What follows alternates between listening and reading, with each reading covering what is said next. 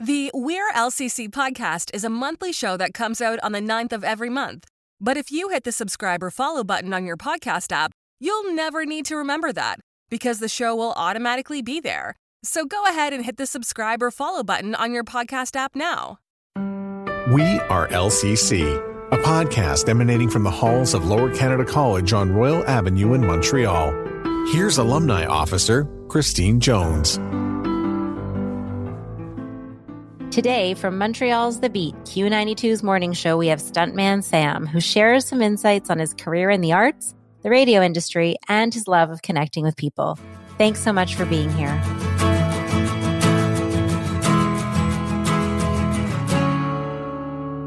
Great. Okay. Well, again, Sam, thank you so much for joining the We Are LCC podcast. We're super happy to have you with us today and really appreciate you taking the time out of your busy life with a newborn and your family and work and all of that. So thank you again for joining us. Yeah, it's my pleasure. Like you said, I have a 1-month-old and a 3-year-old. So you're a very elite company right now. Not many people get to see me these days.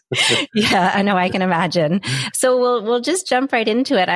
But maybe by starting to tell us a little bit about your, what your educational path was, and did you always know that you wanted to go into performing arts and ultimately get into broadcasting?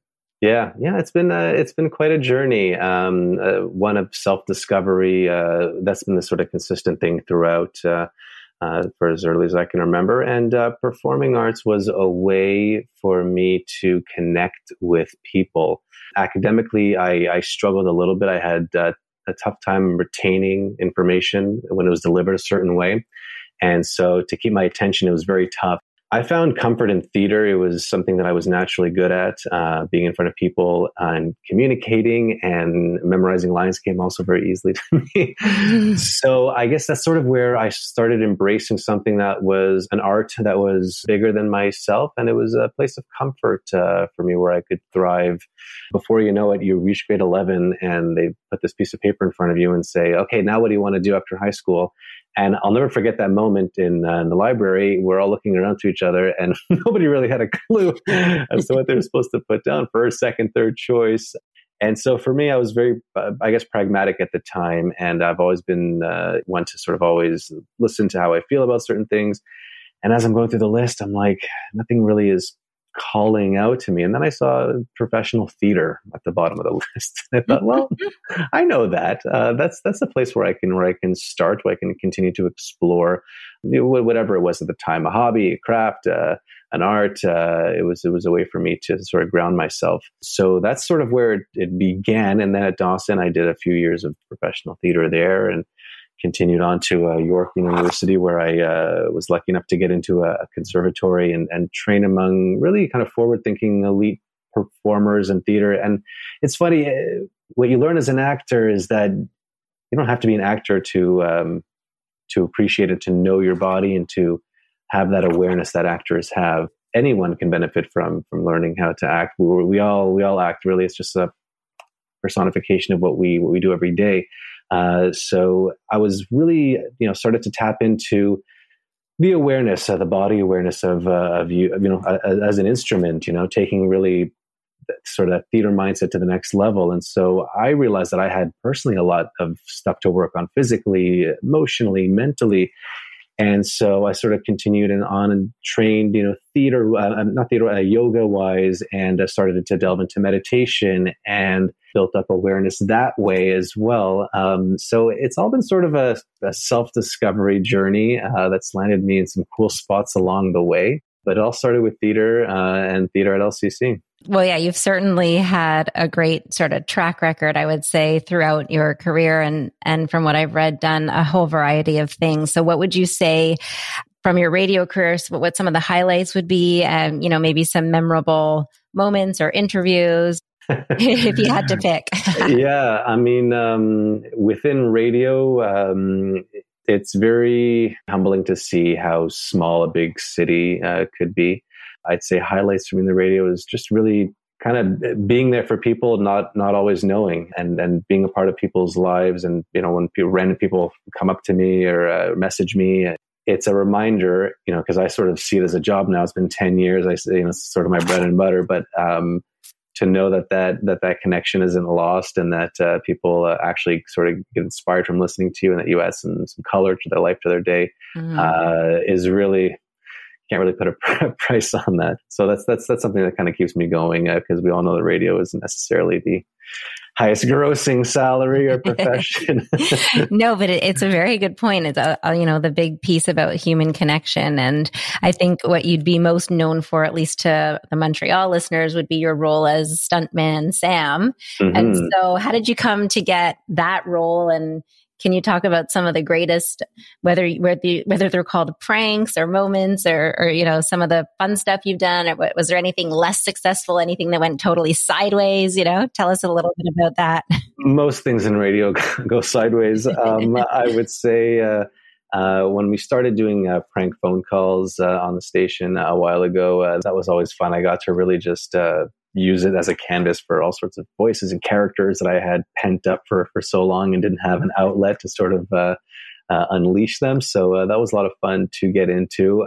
Definitely the most notable one that makes the best story is the poster story, how I sort of riffed off of a man in New York who pulled this prank where he put posters up looking for a girlfriend. Now, granted, the guy was a bit of a creep, and the story didn't really necessarily end up in the most romantic way. I was sort of, as in the radio, you're looking for stories like this to share. So and you're looking for like unique twists and things you can add to it, so you're not just repeating verbatim, So we decided to as a station sort of get behind this prank where I would do the same thing. I'd put my face on posters and plaster them across downtown Montreal. Now, I'm assuming you actually didn't have a partner at the time in doing this prank. I did not. And if I did, I don't remember them, and it wasn't serious.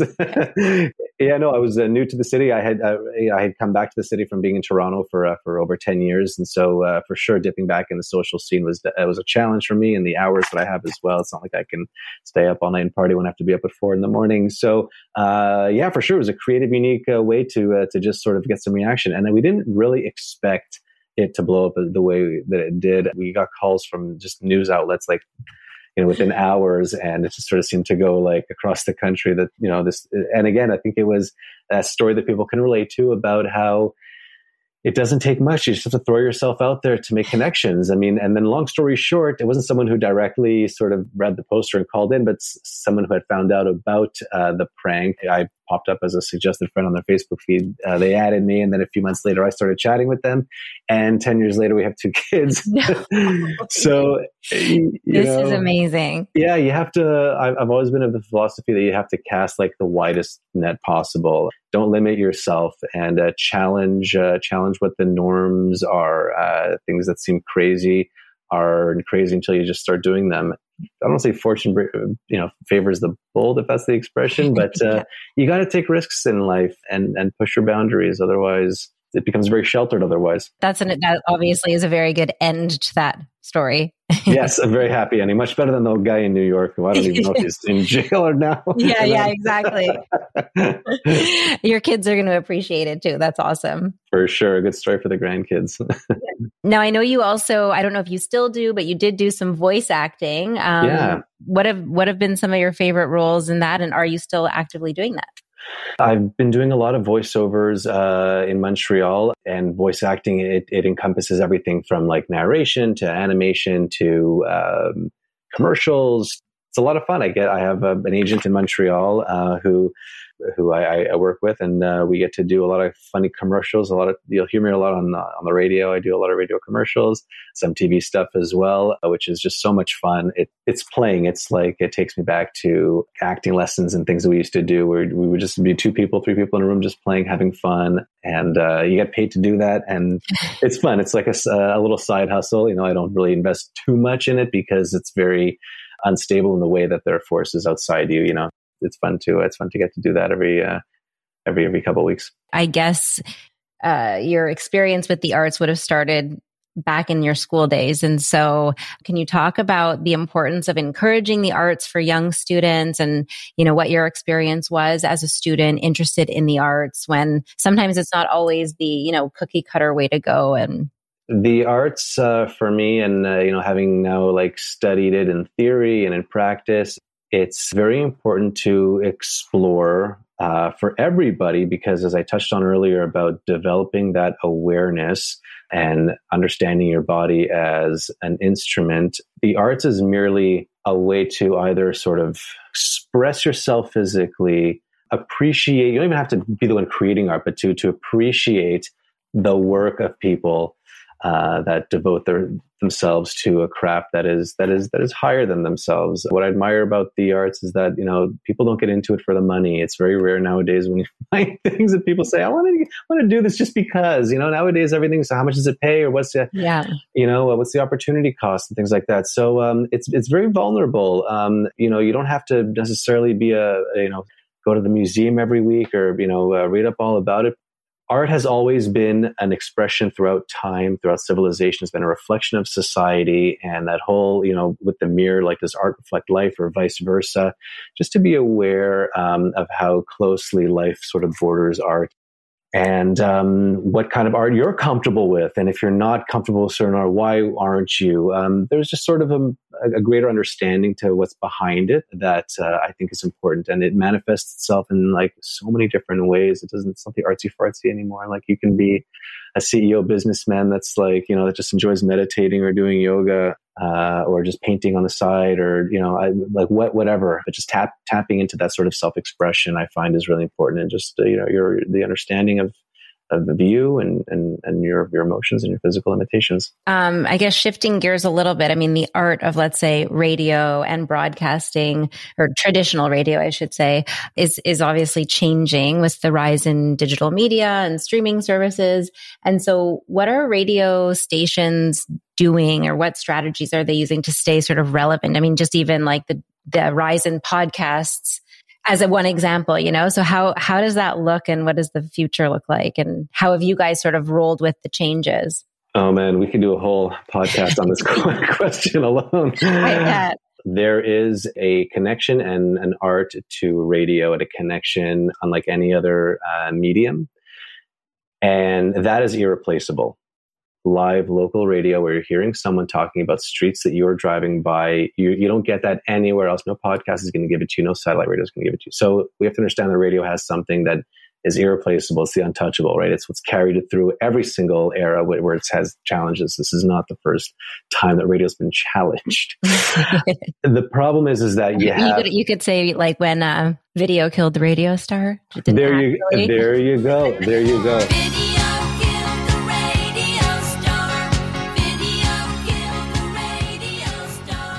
Absolutely. Just when everyone thought it was doom and gloom. So what is it that keeps, I always picture like in the 30s when the whole family was around the radio and they had nothing else. And it was just, you're opening up your mind and your imagination, and again, that's sort of tapping into the arts.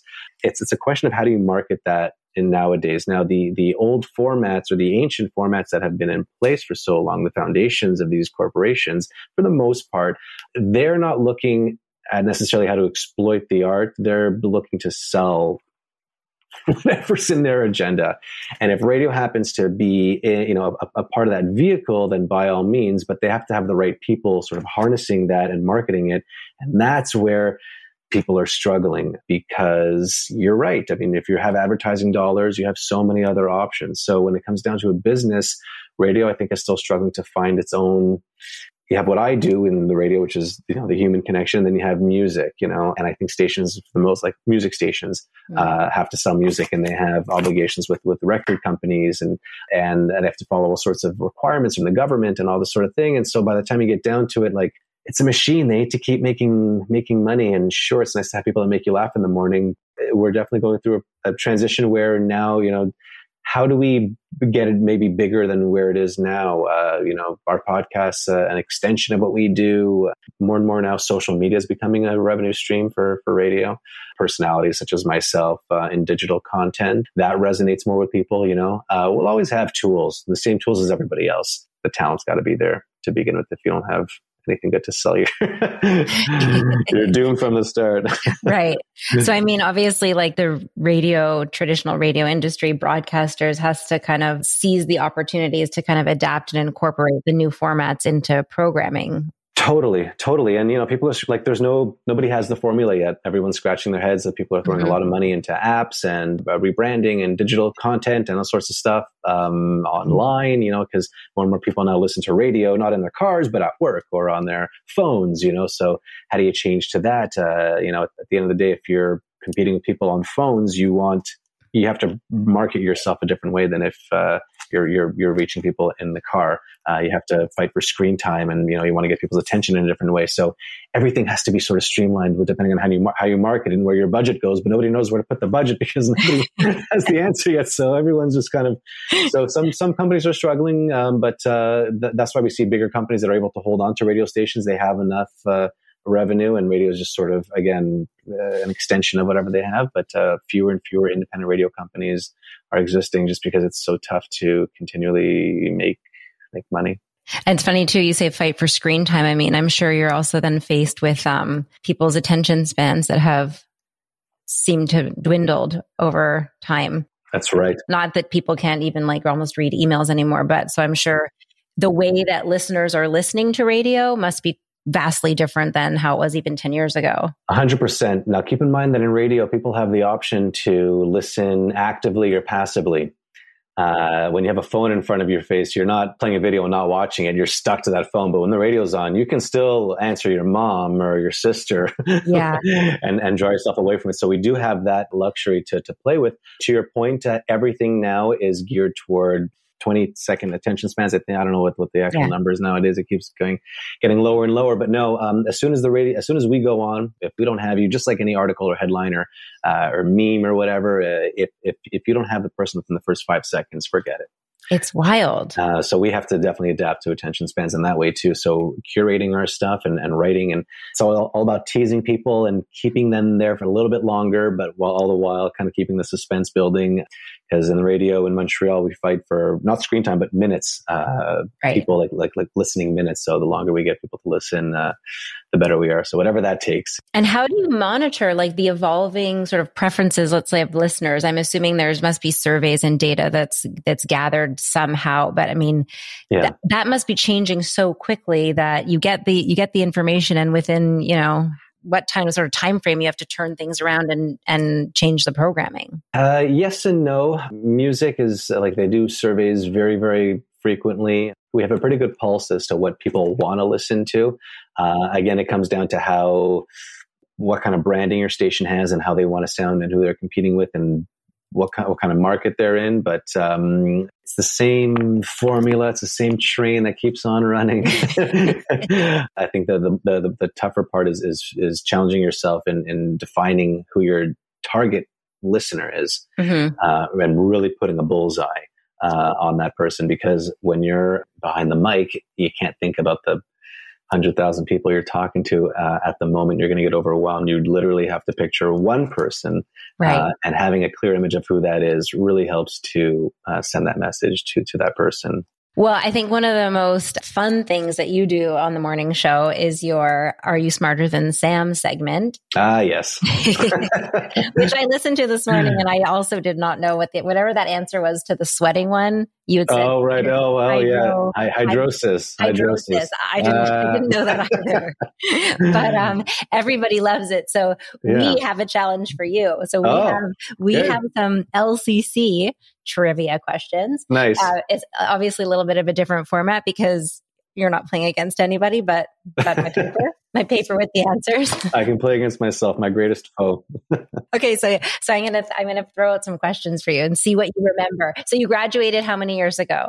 23. 23 years ago. Okay, perfect. So let's see if Sam is smarter than Sam in terms of LCC.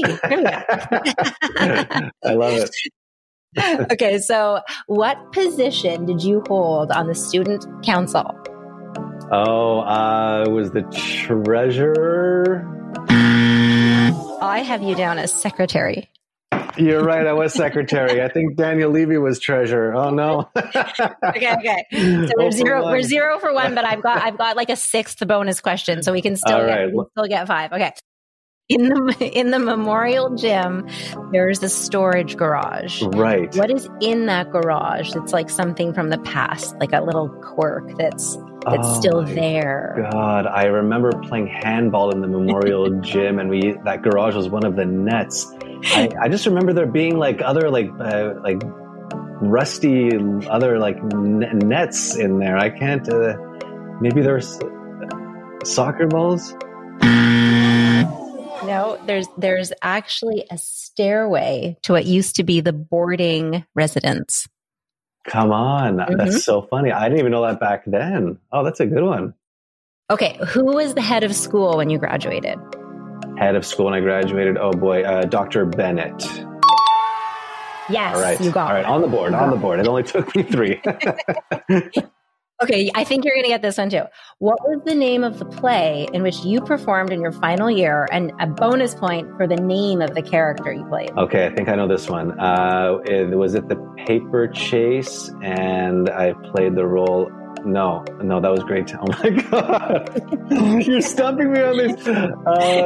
I think The Paper Chase was grade 10. I forget the graduating year. And I forget the role. Okay. It starts with bad. It wouldn't have been Bad Seed.